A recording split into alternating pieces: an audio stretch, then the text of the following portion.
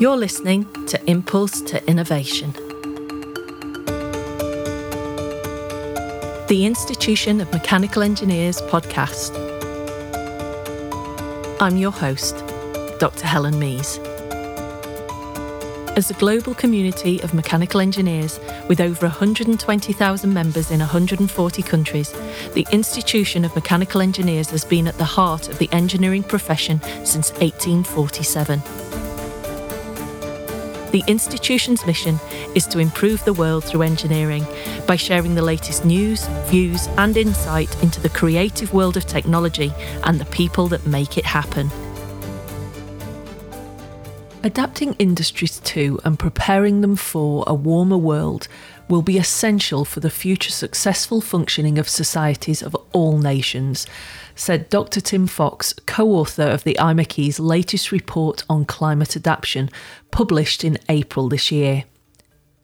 The report, entitled Adapting Industry to Withstand Rising Temperatures and Future Heat Waves, was produced in conjunction with the IMechE's process division and a plethora of leading climate change and sustainability experts from across the globe. While many engineers are working on technologies that will help mitigate the climate crisis itself, authors Dr. Fox and IMechE policy advisor Dr. Laura Kent believe that more should be done to prepare industry for future climate change-induced heat-related impacts. Their work demonstrates how increases in ambient temperatures and more frequent, severe, prolonged heat waves could have a devastating impact on industry and its workforce. They outline the urgent need for engineering-related standards and design codes to be based on expectations of future climate rather than past climate. Adaptation solutions to be sustainable and result in net zero greenhouse gas emissions, and strategies to be developed to make workplaces and working practices comfortable and safe. I had the pleasure of speaking with Tim and Laura about the Climate Adaptation Report and discussed with them their reasons for bringing together such an international team of experts to advise on its content, what adaptation technologies engineers are developing, and how, as a leading voice in policy, the IMechE could galvanise political change. Tim Fox is an internationally recognised expert in climate change mitigation and adaptation, with specialist knowledge of clean energy, sustainable cooling, process engineering-based industries and sustainable food systems. He's a chartered engineer and fellow of the IMechE and the immediate past chair of the Process Industries Division. Tim represents the IMechE on the UK Infrastructure Operators Adaptation Forum and is a member of the Adaptation to Climate Change Group, a BSI committee. Dr. Laura Kent joined the IMechE in June of 2022 as a public affairs and policy advisor. Prior to joining the institution, Laura held roles at the Government Office for Science and the Department for Business, Energy and Industrial Strategy, working on policies and advice to support innovation in the UK. Before starting a career in policy, Laura was a scientist at the National Physical Laboratory. I began by asking Tim what his motivations were for producing this report.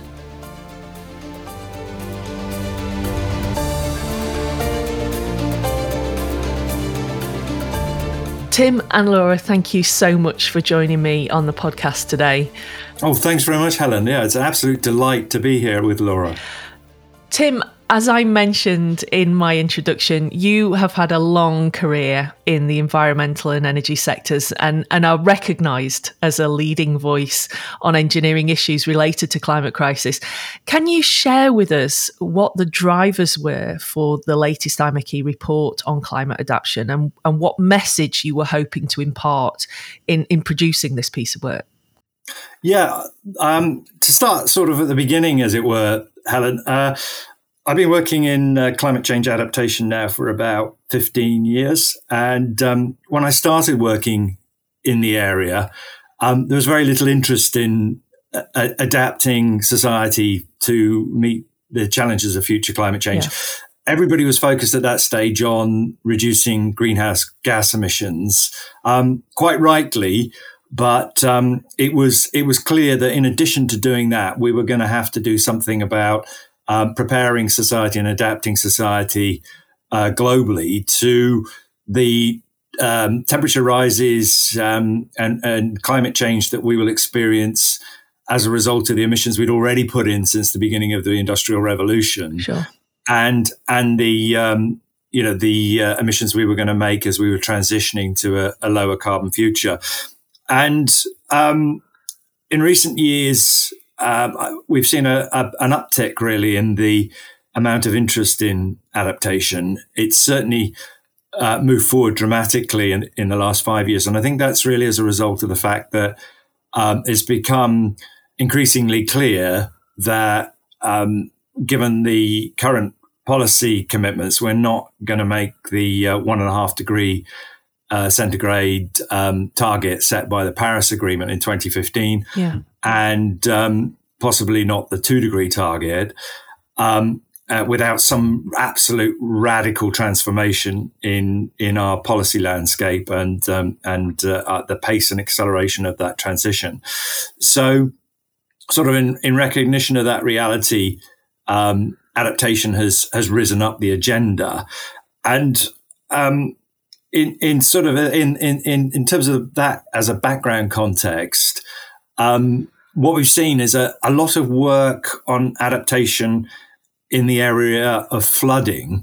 So, flooding has had a very high profile, and I think that's quite understandable when you see you think about the public awareness of flooding. It has an immediate impact. It's very tangible. It happens quite quickly often, and has quite devastating consequences for the people flooded and the broader sort of community and then nationally. So in countries all over the world, we've seen an increased focus on flooding and what we need to do about responding to that, and also some increased interest in the impact of more intense storms, particularly hurricanes, typhoons, cyclones, these kind of extremes. But there's been very little attention paid to heat.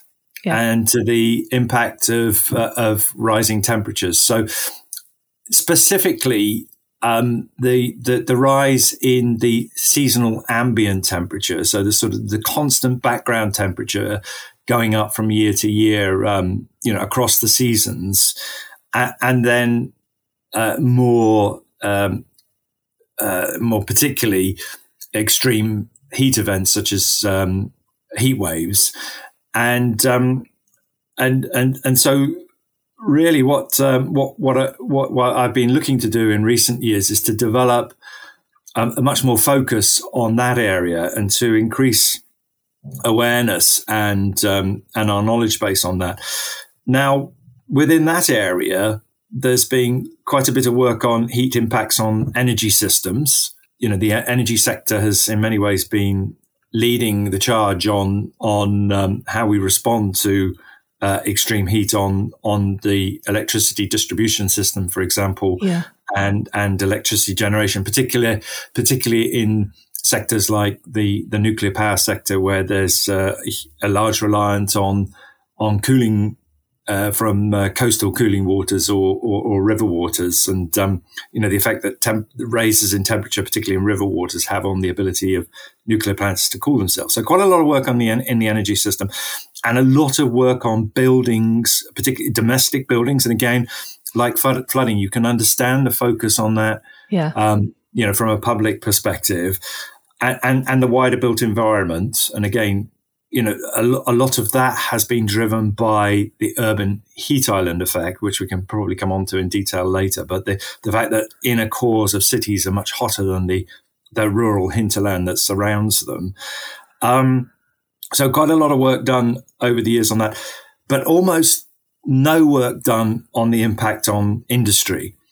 And this was really of concern to me, because I wanted to highlight that industry is at the core of the sort of economic well-being of all nations around the world that have industrialized or are industrializing, and it's really remiss of us as a broader profession not to have an understanding of what the impacts of future heat extremes and this sort of slow but sure increase in seasonal temperatures will have on the ability of industry to perform its role within society. So when I became aware of this, what is effectively a gap in our knowledge base and our awareness, and indeed in our professional practices as engineers, I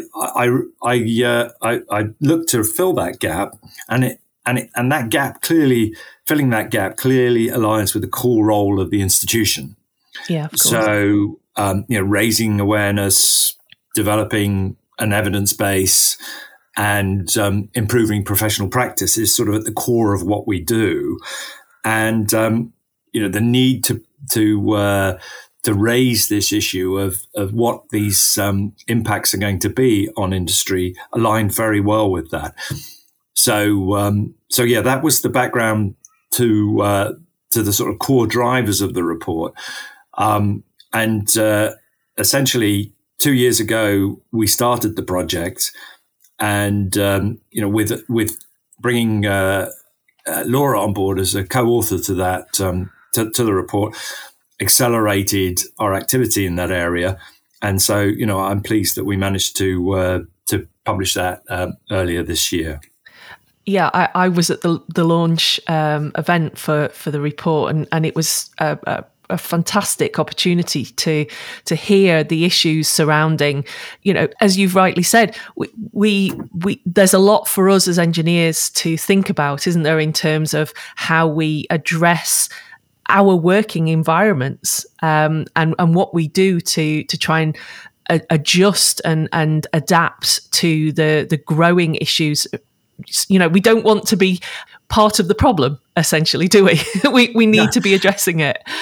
Yeah, absolutely, and I think it's it falls upon us to raise awareness of these issues, both for the profession and to government and to society more broadly, when we become aware of these issues, and effectively to search for solutions that, as you say, don't make the situation worse. Yeah. Laura, the report clearly reflects the views of many leading experts in the fields of energy use, and climate adaptation. How do you work with such a prestigious group of people to identify the key issues and topics and get their consensus?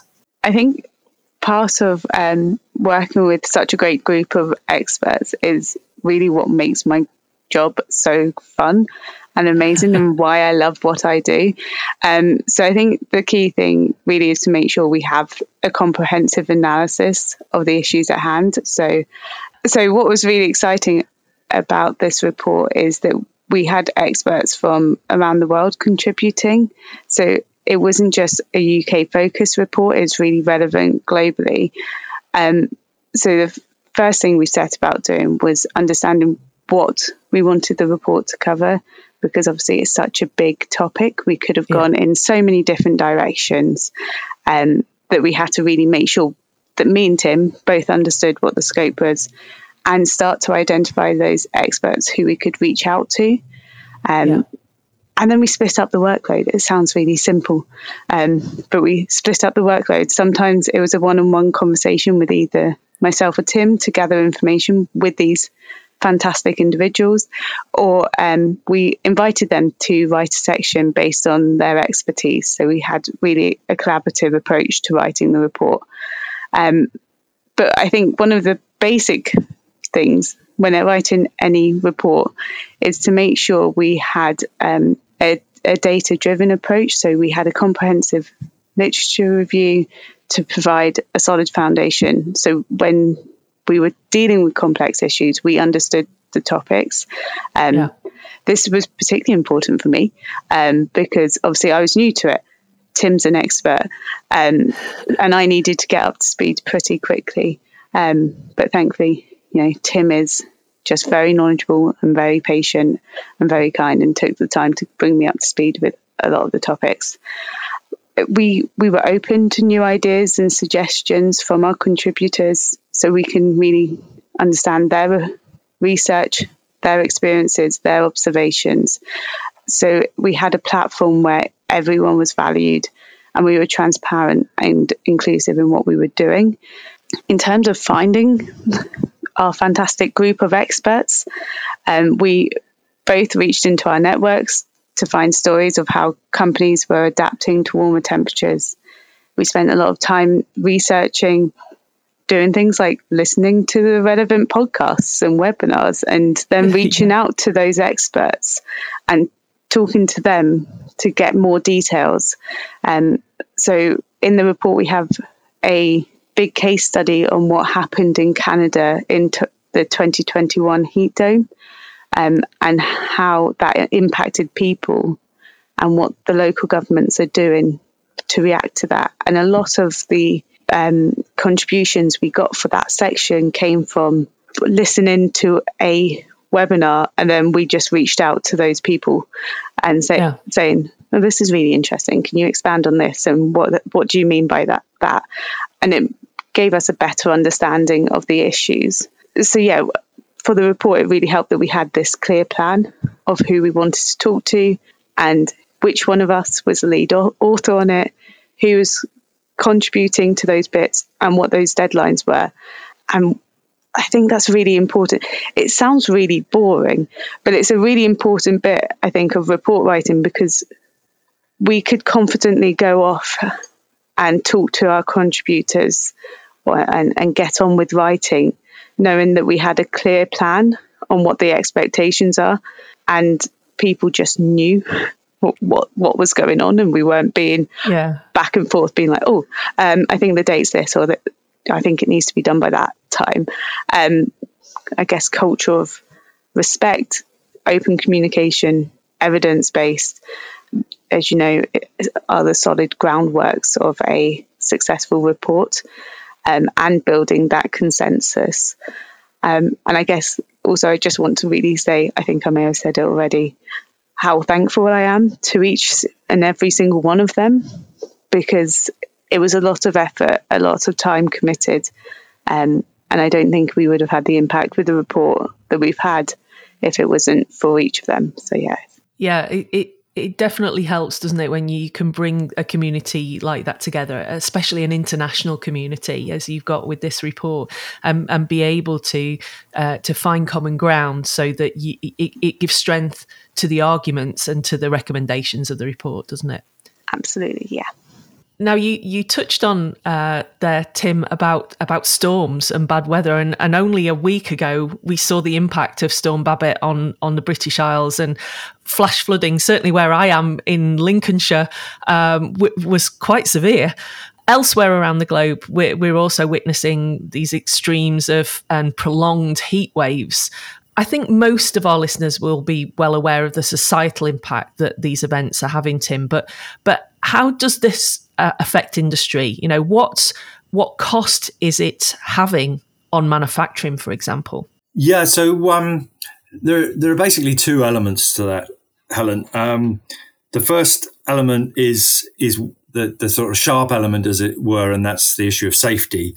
So ultimately, our prime concern has to be for the safety of industrial plant equipment and the workforce that are operating the facilities. Yeah. And then the second element, which is related to the first, is the issue of productivity and the implications that has for local and national and global economies. So maybe the best thing is for me to sort of take those two in series and highlight the linkage between the two. Yeah. So on the safety side, there are two dimensions to that. One is this constant increase in the seasonal ambient temperature. And then the other is this future projection that we're going to see in many, many regions around the world, an increase in the intensity of heat waves, so the temperatures to which they go, but not only that sort of peak temperature being an issue, but also the fact that heat waves are going to be more prolonged and more frequent. Yeah. So within the industrial setting, clearly we need to be able to cope with that both at a safety level and a productivity level. So within safety, if you think about any industrial facility, be it a factory or something much bigger, an oil refinery, for example, or a gas processing plant, there's a plethora of processes and vessels and machinery that are affected by heat, and in particular by those extremes that will be experienced in high temperature heat waves. And this can lead clearly to the sort of overheating of equipment, machinery, and pipe work and things like this that can lead to either to the spontaneous outbreak of fires. If you think of electrical equipment, electrical cabinets getting hot, and they can lead to fires in factories and within plant. But of course, if you've got pressure vessels involved in the process, then these pressure vessels will overpressurize more readily than at lower temperatures. So this then means that pressure release systems come into play, and if there are hot gases associated with those, then there are risks for the workforce working around the facility in terms of being impinged and impacted by those. Then, of course, there's also the general question about the sort of the environmental impact of what's being released, both in terms of its effect on the workers and the local environment. If you think about feedstock materials or finished products, depending on the way these are stored, these have been known to spontaneously combust during extreme heat waves and again start fires because certain things reach that critical flashpoint temperature and ignite, and that's an area that causes some considerable safety concern. Because if you're in an enclosed factory environment within a building, then you've got all that machinery producing a lot of heat, which again can have implications for the safety of the process. And for example, in a mining environment, a very closed environment, the high temperature combined with the friction heat that's generated, for example, on pulleys and belts and conveyor systems that are moving the rock around the mine, can lead again to the outbreak of fire. So lots of safety issues that are our sort of primary concern when temperatures rise within plant. And of course, the impacts of any of those safety incidents on the performance of the plant can be quite significant. So plant can be severely damaged. They can be temporarily shut, or indeed they can be shut down for prolonged periods as a result of the damage that occurs from those fires, or the impact of a serious accident with a member of the work team. So, there's implications. There are the safety implications per se, but there's also those implications then on productivity. So then coming on to productivity, there's the area that Laura explored in a great amount of detail, which was the impacts of these temperatures on the workforce, on the workers in the factory or around the plants, and the way in which this can affect their productivity. But of course, the equipment within the plant will change its performance. Yeah. So even if it doesn't reach those safety thresholds where the safety becomes an issue, the performance of the process, the chemical process or the mechanical process, will be impacted by extreme temperatures, and indeed year round by changes in seasonal temperatures.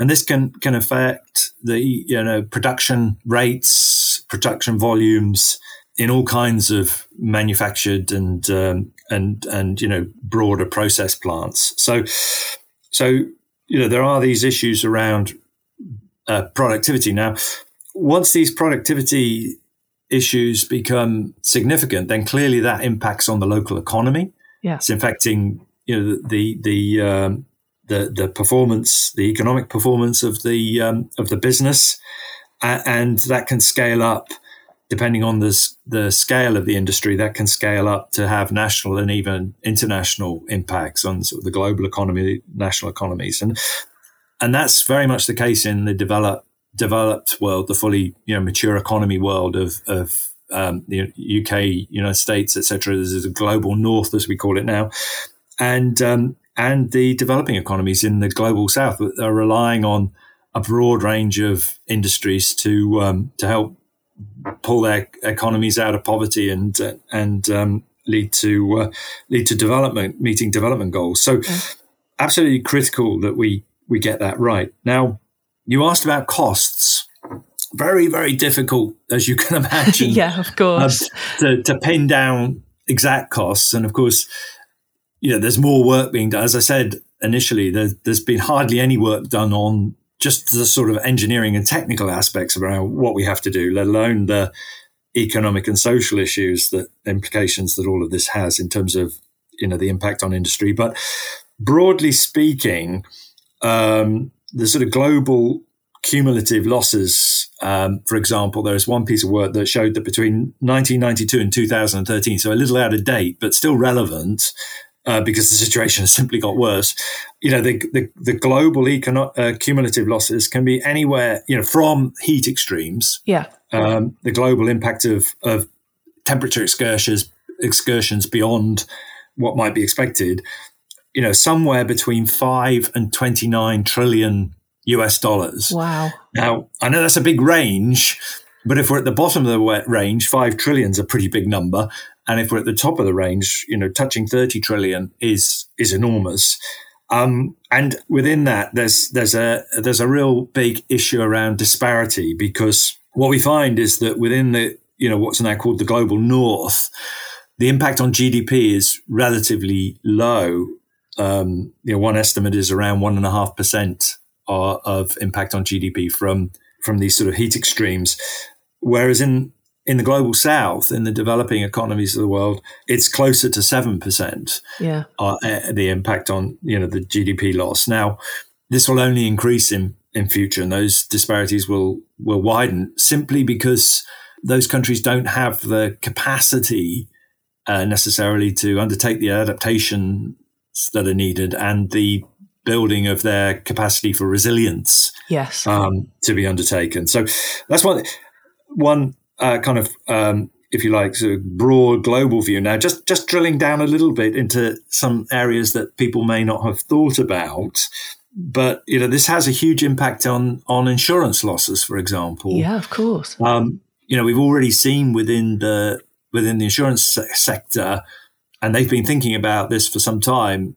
The impact that flooding has and increased storminess is having on their industry, and what that means in terms of the sort of premiums they have to charge, and the and whether they take on what they might consider high risk scenarios or not. Just looking at the heat related losses that are becoming more acute, and we've certainly seen that in recent years, insured losses in the 5-year period up to 2022 were estimated at around $46 billion globally. Wow. And that was up from 30 billion in the previous 5-year period. So as we see these, the more frequent and prolonged and higher temperature heat waves occurring over time, these losses simply go up. So the economic, the sort of the costs, and then the translation of that into the sort of the broader economy are quite significant and are set to become even more significant. Yeah, I mean, just that cost that you described, I mean, it's beyond imagining even now that amount of money in terms of the losses associated with industry and the failure of industry and its supply chain to be able to produce goods. I mean, it's just beyond imagining, really, isn't it? And it's only set to get worse. Absolutely, and it kind of underscores the importance of this broad range, this broad industrial base that we find in developed and developing economies around the world. The importance of that that sits within their economies and the global economy, and certainly all the projections into the decade, the years and decades ahead, are that these heat waves are going to become more significant in the sort of suite, if you like, of climate change impacts. With increased temperatures in the workplace, Laura, companies are really having to seriously consider the way that people work. How are companies addressing this problem, and what methods and tools can they use to ensure the safety of their workforce? Yeah, I think that's a really interesting question. And I think what a lot of people are starting to understand is how heat is impacting us on the way we work and the way we function in society. So when we were writing a lot of this report, it was actually during the 2022 summer heat waves in the UK. And I remember thinking at the time just how timely it was that I was writing a section called Too Hot to Work, Too Hot to Think. And a bit ironic. I'm just going to go into a bit about how and why heat impacts us, because I think that's important to lay the groundwork into why we need to be doing things. Heat particularly impacts the already vulnerable groups, so elderly, pregnant people, but it affects us all. We start to sweat, which cools us on evaporation, but eventually we could get heat stress when this mechanism of controlling our internal body temperature starts to fail and we just can't shed that excess heat. And then when that happens, we start to see our heart rates increase, our core temperature increase, and we find it really difficult to concentrate. We may start to feel unwell. We may faint. You can start to see symptoms of dehydration. And then at the extreme end, start to see heat stroke and heat exhaustion occur. And then on top of all this, when it's hot and we're hot, we have an increased susceptibility to minor injuries and illnesses. Yeah. As we lose concentration, we take on increased risks. So maybe it's really hot and I don't want to wear my big, thick personal protective equipment properly because I'm trying to keep cool. So you're putting yourself at risk. I'm not saying that always happens, but there is that risk. People make mistakes. Sure. We lack the opportunities as well to recuperate overnight. So if the temperatures stay hot overnight, our sleep is impacted and sleep deprivation starts to take hold. So, for example, between May and September 2022, we had several heat waves across Europe.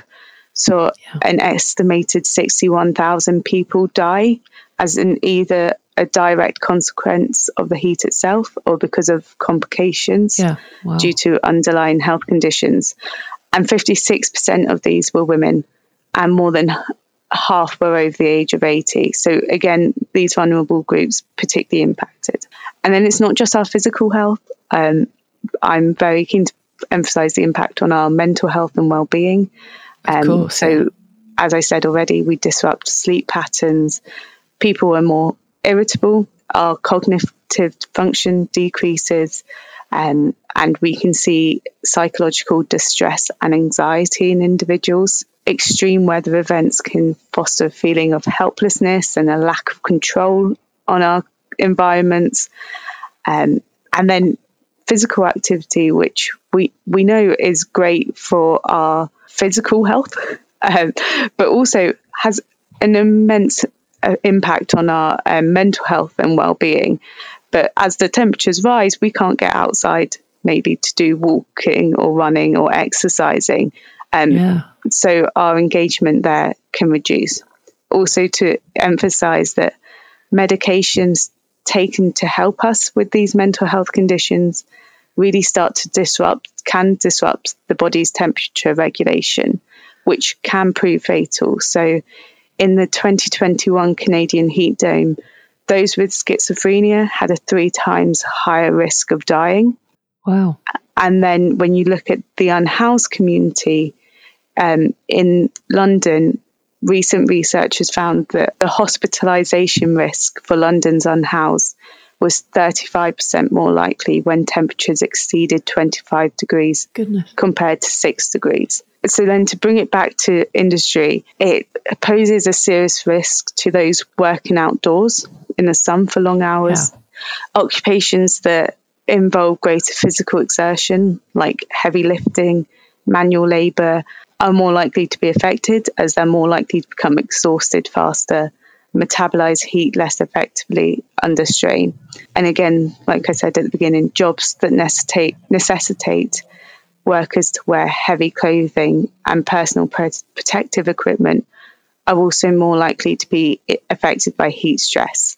To look at the Canadian heat dome again, we saw that workplace injuries across various sectors surged by 180%. Wow. And that was attributed to, it's a big number. It was attributed to insufficient workplace cooling and a lack of awareness about the risks of heat.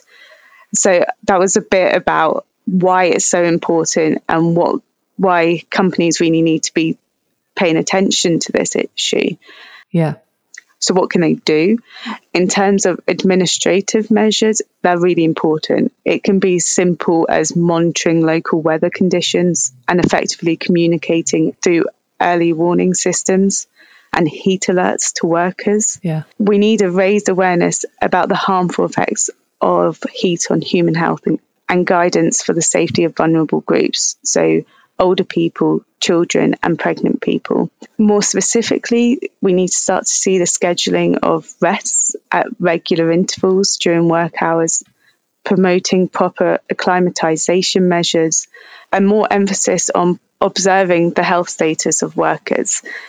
So providing water, electrolytes, access to emergency services, and really helping our employees have the tools to adapt to those rising temperatures.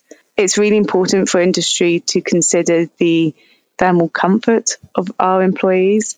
Yeah. So there's a couple ways to model that, but I think the best is the wet bulb globe temperature, which actually has uses in multiple sectors. So FIFA use it to develop guidelines for cooling breaks in games, and the US military also have similar guidelines using that temperature.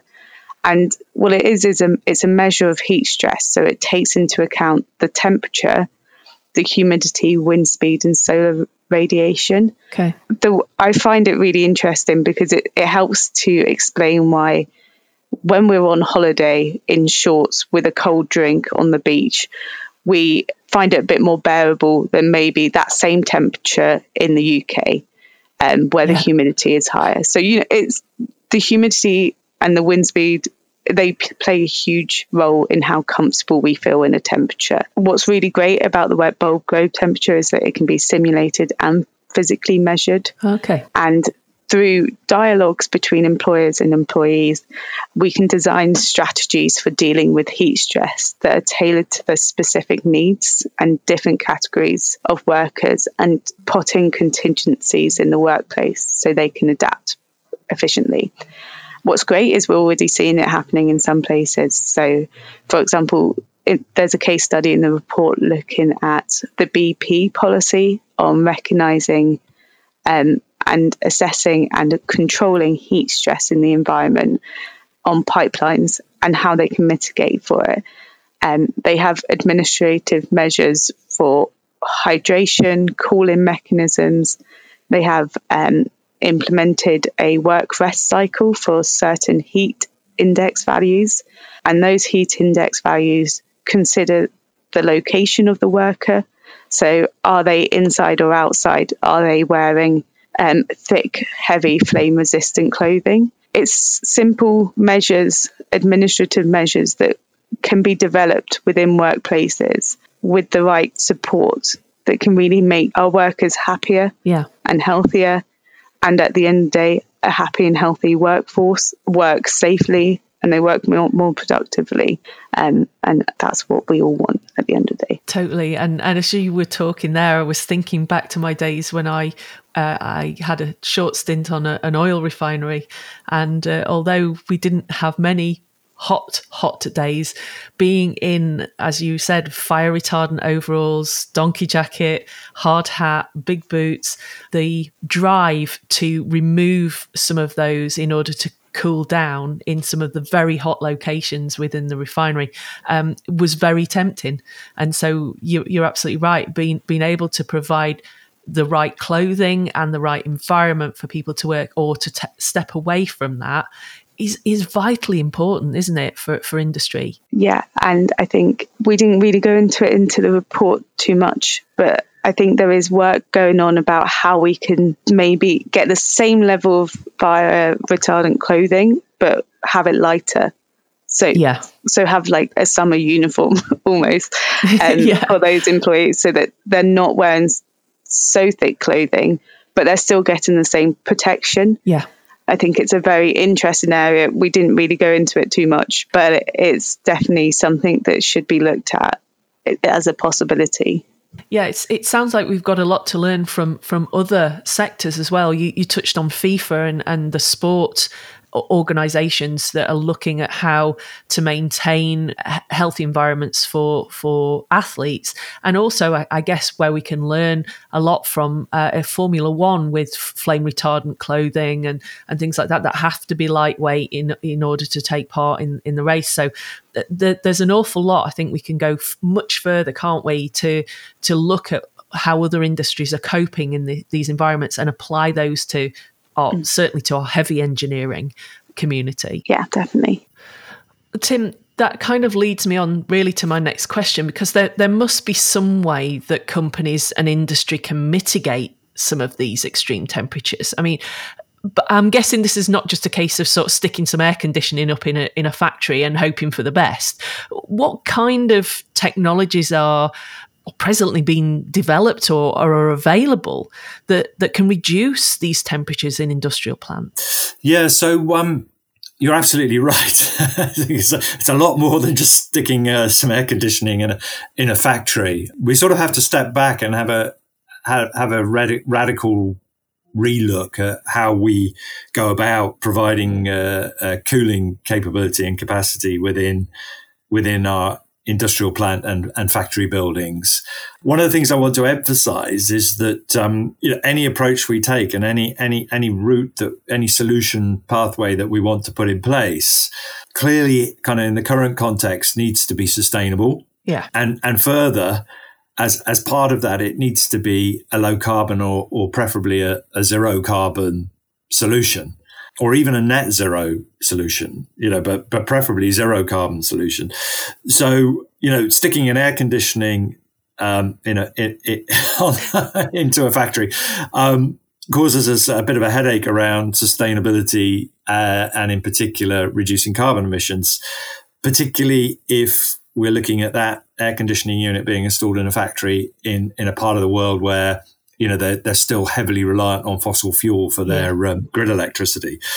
So, we need to step back and have a radical rethink about how we cool industrial plant and how we cool industrial buildings. And that really needs us to apply, two aspects to our thinking. One, we need to align ourselves with the energy hierarchy, which the institution developed a number of years ago now. In which we laid out a decision-making tree really for how we approach energy use, starting with energy conservation, so not using the energy in the first place, and working our way through passive approaches and then through to through ultimately to the use of renewables. And then, if we absolutely must, mitigated fossil fuels using sort of carbon capture and storage and stuff. So aligning our cooling expectations with the energy hierarchy. And then secondly, we have to take a whole systems level view. So instead of thinking in silos and just looking at, solving this little bit of cooling over here that's causing a headache at the moment, as a designer or as a plant operator, we need to step back and look at the whole system and decide, what is the optimum solution that is sustainable and zero carbon for our plant. So exploring that a little bit more, if you think about any industrial site, you've got the buildings and you've got the equipment and plant. And in terms of the buildings, unfortunately, industrial buildings are not designed in a particularly how can I put this, sophisticated way. Yeah. I don't want to be disparaging, but their design is on a kind of a lower, more basic level than designing, for example, a state of the art office block or accommodation dwelling. Yeah. So industrial buildings are usually less resilient to heat impacts, simply because they often use dark materials, so that they haven't got reflective surfaces that would help reflect the heat away from the building, the solar gain away from the building. They don't really consider using shade to reduce the solar gain. Don't really think about the orientation of the building to the predominant breeze, to help use natural ventilation to cool the space, to sort of optimize all those passive techniques before moving on to resorting to some sort of mechanical process system that is underpinned by energy use. So there's a lot that can be done around that. And if you think about a typical factory, it doesn't necessarily have a ceiling void and a roof space. It's simply got the roof, and then it's the factory floor. So the heat gain can be enormous. So there's a lot that can be done there. Better design of factory buildings to take into account what can be done passively before moving on to using mechanical process and energy intensive processes for cooling is really important.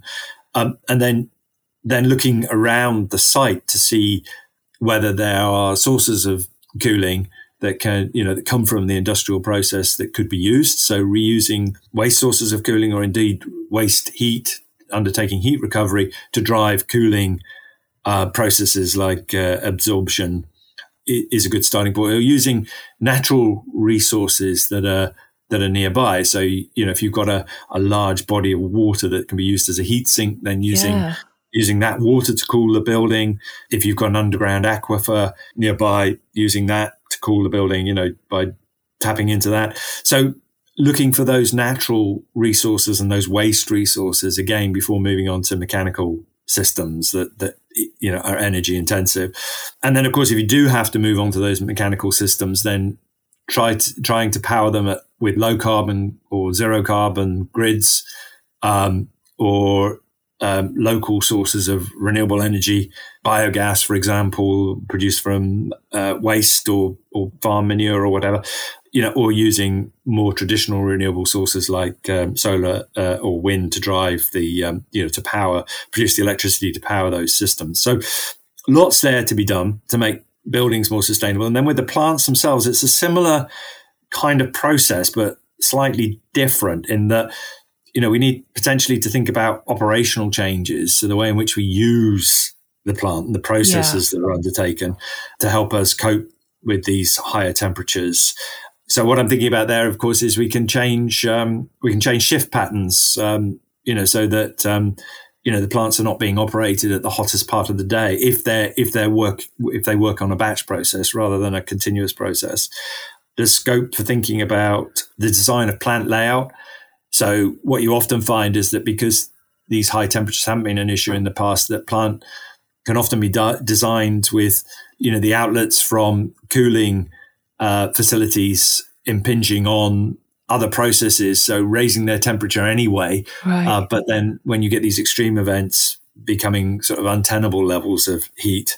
So you're thinking about the designing of the plant layout, again, in a similar way to the building, thinking about how you can use passive design approaches to make to reduce the heat gain of the industrial plant, the cells. So using shading and orientation of plant elements to sort of try to maximize the use of the natural environment before you need to use cooling.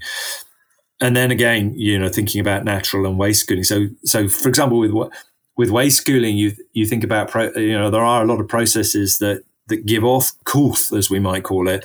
If you think about LNG regasification, so LNG is effectively packaged in cold to bring it from wherever the gas was sourced to wherever the gas is going to be used. Yeah. And then when you regasify the natural gas, then a lot of very low temperature cooling is given off during that regasification process. So capturing that co-locating plant with LNG regasification facilities enables industrial processes to tap into that waste cool, as it were. Heat recovery, the heat being used to drive cooling processes, and again, the use of renewables for if you're going to need electrical power. So what you have to think is you have to sort of step back and think, well, two things really. Firstly, let me have a look at this whole system. Yeah. So if I'm putting an air cooler on a site, what I look at the whole system. Then firstly, what's the optimum orientation for that, and how does it best fit within the design of the plant layout, so that it's not causing any difficulties for any other part of the plant or the workforce. And then more broadly, how can we maximize the relationship between the various plant pieces to optimize the energy use from one plant to another. So whatever is waste to one plant can be energy to another plant. Yeah. And then I just want to sort of make one last point there, because that's a lot of things, and there's a huge amount in the report around this. There's sustainable sort of net zero carbon cooling was a major theme of the report. There's a huge amount that can be done there. But one of the points I would just want to raise, which engineers often kind of raise when you're talking about this issue, and I think it's interesting just to explore for a moment, is that they typically would say, we typically say, well, surely we're already designing facilities in hot climates. And all we have to do, so think of the Middle East, for example, of Africa. All we need to do is to take those designs and apply them in the more temperate zones that are becoming hotter. Now, that seems like a logical sort of argument, but what that misses is two things. One, the economic impact of doing that, and whether the business model will still stack up. And then the second is the fact that the design envelope just becomes enormous. So if you think about, okay, let's take the first one of that, the economic dimension. If you're in a Middle Eastern country and you simply tackle the temperature by increasing the amount of cooling you've got, so increasing the number of air cooling units or water cooled units or whatever your main cooling type is, what you do is you increase the footprint of the plant. The plant can be 1.5 times larger than you would typically find in the UK or Canada, for example, and you increase the energy use dramatically of the plant. Well, that's fine if you're in a Middle Eastern state that can just burn more fossil fuel, because you literally got it there in the desert around you, and of course the labor costs in building that plant are much lower often than you would find them in a North American, North European or Japanese economy or whatever.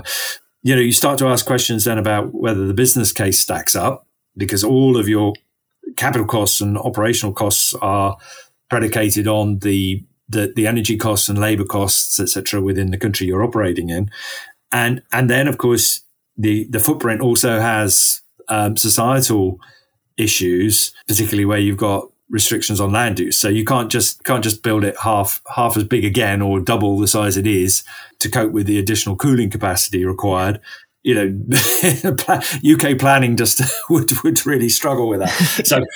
So and quite rightly so, because we've got limited land and it's needed for a lot of other things. So it's not simply a case of transferring it. Now, the other aspect is what we have to realize about climate change, particularly in the next few decades, as the climate transitions into something new, is that we're still going to get some very cold winters, and we're still going to get severe, very low temperature winters, as well as these extreme high temperatures.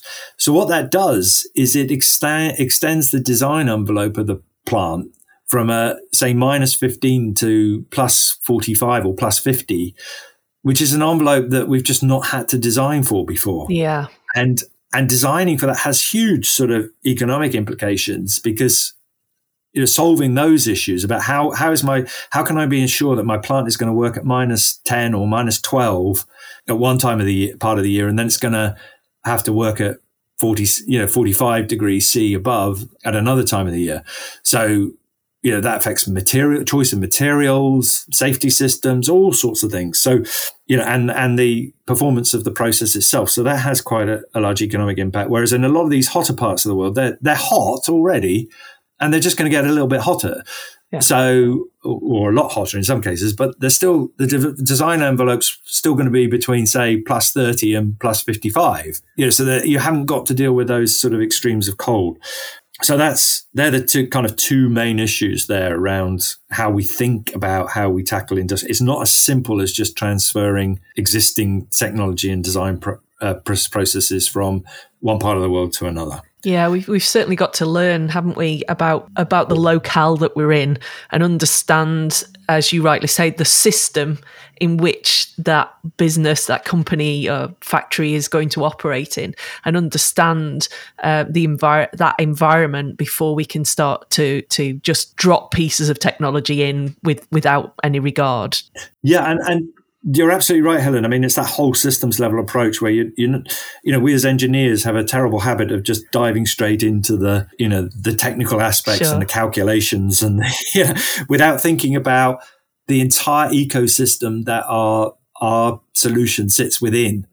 So, the whole landscape of, the policy landscape, the social landscape, the cultural landscape, the natural landscape, everything that surrounds and impacts on that solution and that solution impacts upon. And that's what I mean by, and you were meaning there by a whole systems level approach. Yeah. And it's that's the only way we're going to tackle this problem. Yeah, and it sounds to me as well, Tim, that the thing that came to mind when you were talking about those really big extremes of cold temperature and hot temperature, we're going to have to learn a lot from other technical industries, aren't we? For example, like the space industry, who have to deal with those real extremes of temperature in space. That there's a lot that we as engineers can learn from other industries to try and bring those down to kind of a terrestrial level, I suppose. Yeah, absolutely. And the transfer of knowledge from one sector to another is again another key role for the institution. We have memberships that work across lots of different sectors, and getting together and exploring how we can take solutions from one sector and use them in another sector without having to reinvent the wheel is a really sort of core part of developing a successful outcome to meeting these challenges. Laura, within the report, you have identified some critical steps and actions that need to be taken to manage these extreme climate events while enabling industry to keep up with demand. What recommendations have you made to policymakers and government in this regard? And how do you see the IMechE's work as a leading voice in policy galvanising political change? We made a number of recommendations in the report. So we had a set focus at industry and what they need to do to develop and implement adaptation plans for buildings, people, equipment and plants. We had a set towards the engineering profession, really calling on engineers to help industry prepare for the impacts of increased temperatures. A set aimed at academia and skills development bodies to ensure basic climate change knowledge is taught at every level, and that the curriculum starts to incorporate impacts of rising temperatures, approaches to adaptation, principles of net zero design, resilience, circular economy. But I think the big set was rightly aimed at government policymakers around the world, and we emphasised the need to recognise the potential productivity impacts of higher ambient temperatures and extreme heats on industry, because these sectors underpin our national and local economic well-being. So we really need to see that support from governments to help industry adapt, to make sure that we are staying at the same productivity levels, because we are going to need to adapt to these new temperatures. It's not just a UK problem, this is a global problem. So the recommendations looked at perhaps raising awareness of the projected heat-related impacts of climate change on industrial assets and buildings, and really asking governments and policymakers to encourage owners, developers, financiers, lenders, and those involved with the design and construction to take on urgent action on adaptation. We think the planning policy should consider the evaluation of existing planning requirements for new builds and retrofits to reduce exposure to climate change induced heat impacts, and make sure that the buildings we're building now and the buildings we have are fit for the future environment. I think it's really important that any building we're currently building, whether it's an industrial building or it's a house, we're considering we want this house to be here for 30 years. Using historical data isn't necessarily going to be useful because our climate is changing so rapidly. We need to be using the future climate projection to say in 30, 40, 50 years, this is going to be the temperature and we're going to see this many extreme hot days, this many rainfall days. So let's design for that and not necessarily design for now. Yeah. So it was really important that we urged in the report that there's a review and update of building codes and regulations to ensure that they are relevant for higher ambient temperatures. And we were really happy actually to see in the National Infrastructures Commission's second National Infrastructure Assessment, bit of a tongue twister, which was published this month, that there was a recommendation that government should work with the relevant standard bodies to identify and update core technical engineering standards to factor in future climate change. And that was really great to see. Yeah, absolutely. The recommendation in our report also emphasised the development of an energy policy vision for industrial cooling that's not just defined by electricity. So we're not just saying plug in an air conditioning unit all the time, but based on the fact that the provision can often be better achieved by thinking thermally and utilising thermal resources. We have also urged governments to encourage high hazard industry regulators to mandate operator assessments of extreme heat risks alongside other climate threats within their licence to operate application, and carry out those gap analysis between the original design specifications and the more recent future climate projections. We've been in touch with the Environment Agency on this and progress is being made, but it is really important that the climate projections are easily accessible, usable and relevant to industry. There's no point if they can't use it. We need to have that data accessible.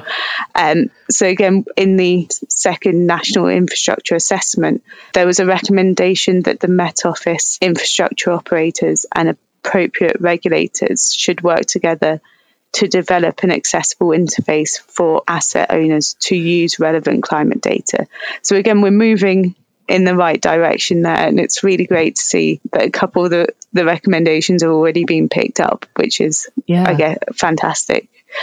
As for the institution, as you know, we represent a global community of over 110,000 engineers across diverse sectors. So it's really put us in this unique position to really facilitate the collaboration amongst industry, academia, governments, and leveraging the collective knowledge and expertise of our fantastic membership. Yeah. So specifically, our commitment to addressing climate challenges is exemplified by this report, if I do say so myself. It feels like a pat on my back.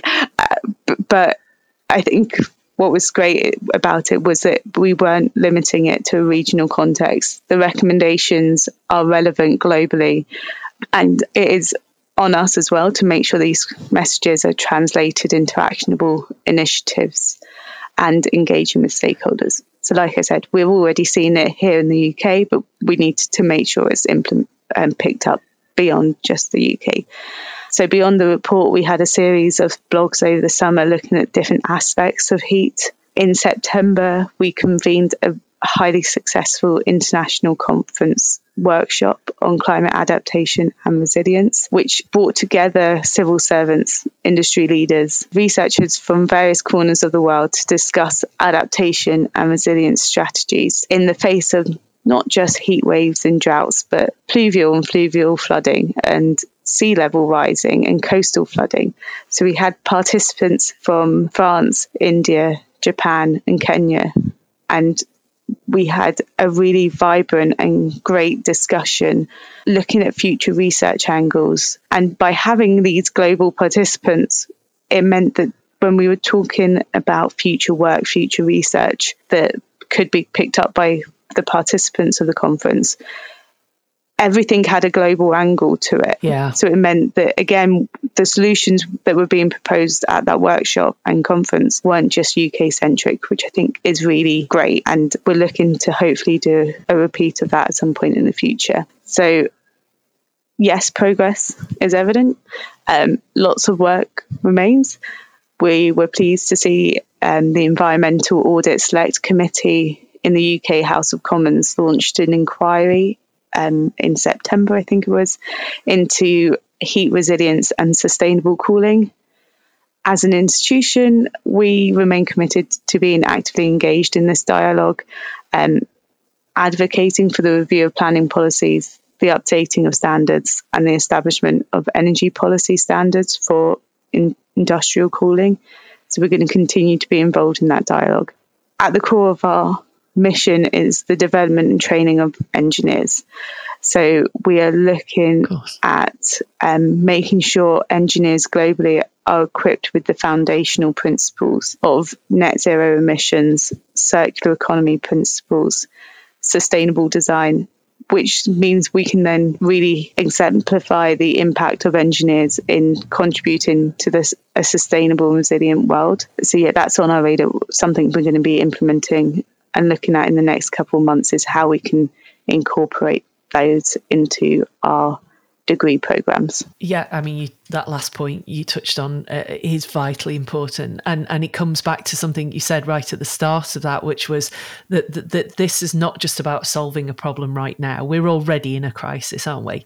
This is about making sure that we are fit for purpose for the next 50 years, next 100 years, if possible. And planning ahead is what engineers are very good at. The opportunities to embed this not just into our educational system, but to help that to drive change within the political circles is going to be key to ensuring that we provide a safe and fit environment for people to not just work in but live in as well. Absolutely. And I think often you hear people say adaptation is the less cool part of mitigation. But I think you need both. We absolutely should be looking at mitigating and limiting the temperature increase as much as possible. But we need to be realistic. Yeah. If we just look in the UK and stay UK focused, the temperatures here have already changed so much that we can't ignore it anymore. We really need to see an increased focus on adaptation. And they go hand in hand. You can't do one thing to adapt to climate change that could then make the mitigation harder. Yeah. So if everyone's to install inefficient air conditioning units, that's not going to help the fact that then we've got to mitigate even more. So the challenge becomes even greater, which means it becomes a bit of a vicious cycle. So we really need to get both sides of the coin talking a bit more and having that emphasis on, I guess it's a pragmatic approach, really. It's we are where we are. This is the situation. Let's try not to make it worse, but let's acknowledge that it's not great and do something about it and think for the future rather than just be reactive all the time. I think that's a really great point to make, Laura, and something that we as an engineering community really need to get behind. That leads me on to another question in terms of the technical challenges we are going to face and what the engineering community, as you rightly said, we're always trying to find solutions to these problems. So what kind of technologies are we going to see develop over the coming years? Clearly, there's an awful lot of work to be done to try and improve on those. So how is that going to help us kind of reduce or capture or reuse heat? And how's that going to trickle down into wider society, that residential properties, for example, could use and learn the lessons from manufacturing? Yeah, so there's a lot going on, Helen. There's a huge amount going on. We probably need another podcast for that, right? yeah, but let me just give you sort of a flavour. I mean, I want to say straight out of out of the gate, though, that, we already have a lot of what we need to sort of start tackling this situation without developing, more technologies and more approaches. The key is really about this issue that we were just talking about taking a systems level view and transferring knowledge from one sector to another. So that's the first thing I want to say. But because, we, again, as engineers, we tend to like to look for the sort of the shiny new, sexy stuff that kind of allows us to get very innovative. Whereas there's a lot that needs to be done around being innovative in terms of transferring knowledge from one sector to another and adjusting it for that new sector. So that's my first point. But coming on to the shiny new sexy stuff, I mean, the first one that comes to mind, of course, is artificial intelligence and the role that can play in helping us integrate and optimize cooling systems and their performance. There's a lot there that will help us in sort of predicting our cooling needs, adjusting operations in real time, anticipating issues and identifying areas where efficiency can be improved. There's a huge amount that artificial intelligence will bring to that. And I find more and more as I go to adaptation focused events and discussions and meetings, the role that artificial intelligence can play is just coming up over and over again. So there's a lot certainly that we can do there, and that will help also potentially with sort of knowledge transfer from one sector to another. Nice sexy things in cooling are things like radiative cooling, which involves sort of special materials that emit thermal radiation in particular spectra. Right. And can help produce new ways of developing cooling. So just sort of imagine a solar thermal panel in sort of reverse, but instead of radiating heat into the local environment, it's radiating across a particular light spectrum into space. Okay. So using space to cool the process effectively. That's nice and sexy and exciting and shiny and new. And there's some really good work going on in that. And it's been proven at small scale, very small scale, laboratory and sort of very small pilot scale. But, a lot of interesting, innovative work that, to be done there. How exciting is that? You've got things like phase change materials. They've been around for a while, but there's still a lot of work to be done on phase change materials. So, materials that can, very cool spaces in the day as a result of sort of absorbing coolth in the night. There's a lot of potential for building that into buildings and plants. So, so there's good work to be done around that. There's the issue of or the opportunity of magnetic refrigeration. Okay. Again, that's a new area. It's promising alternative to the sort of traditional vapor compression refrigeration that we currently use. Yeah. They've got potential to be more energy efficient, environmentally friendly. There's a lot of work going on dehumidification technologies that can be used to provide cooling.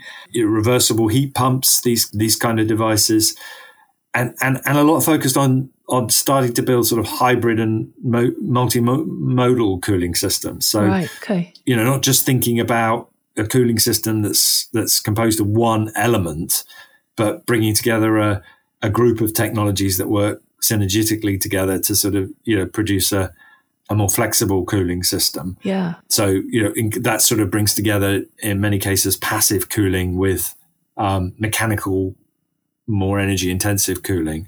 So there's a huge range to go, and like you say, I mean, that could literally be a podcast of its own. So probably that'll do for a starter for 10 there. Yeah, I mean, it sounds fascinating, and it's certainly, as you've touched on already, it's bringing together different aspects of engineering, particularly materials. I mean, that's where we're really going to find some fantastic solutions, I think, isn't it? In terms of how we can store and capture and then reuse the waste heat or the cold to be able to manage the thermal environment we're in. That sounds really exciting to me. Yeah. Yeah, and more. I'm more turned on by radiative cooling and artificial intelligence.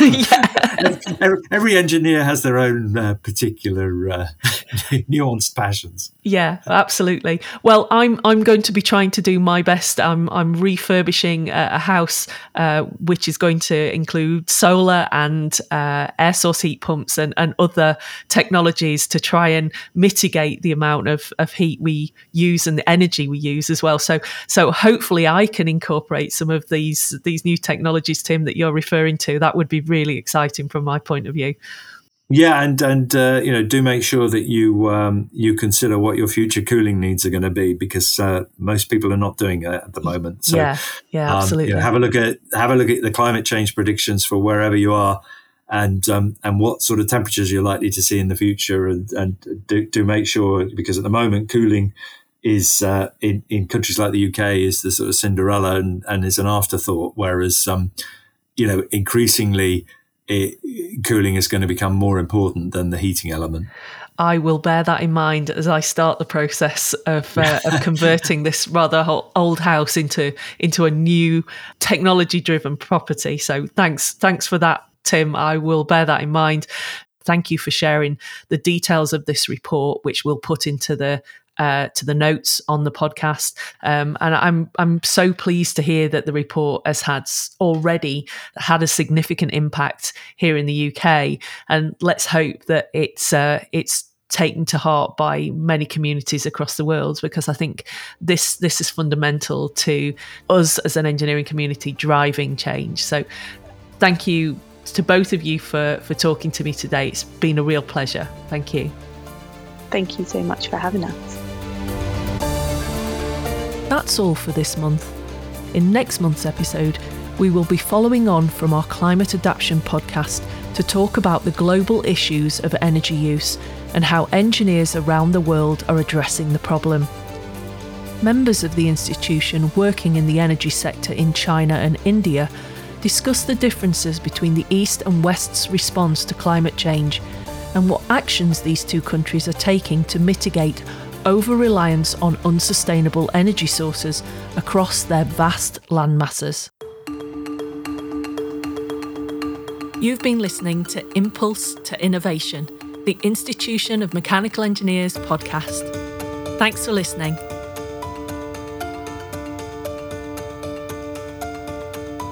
We'd love to hear from you, so if you'd like to share any news or any feedback with us, then please email us podcast@imechE.org. All the information on this episode can be found in the episode notes.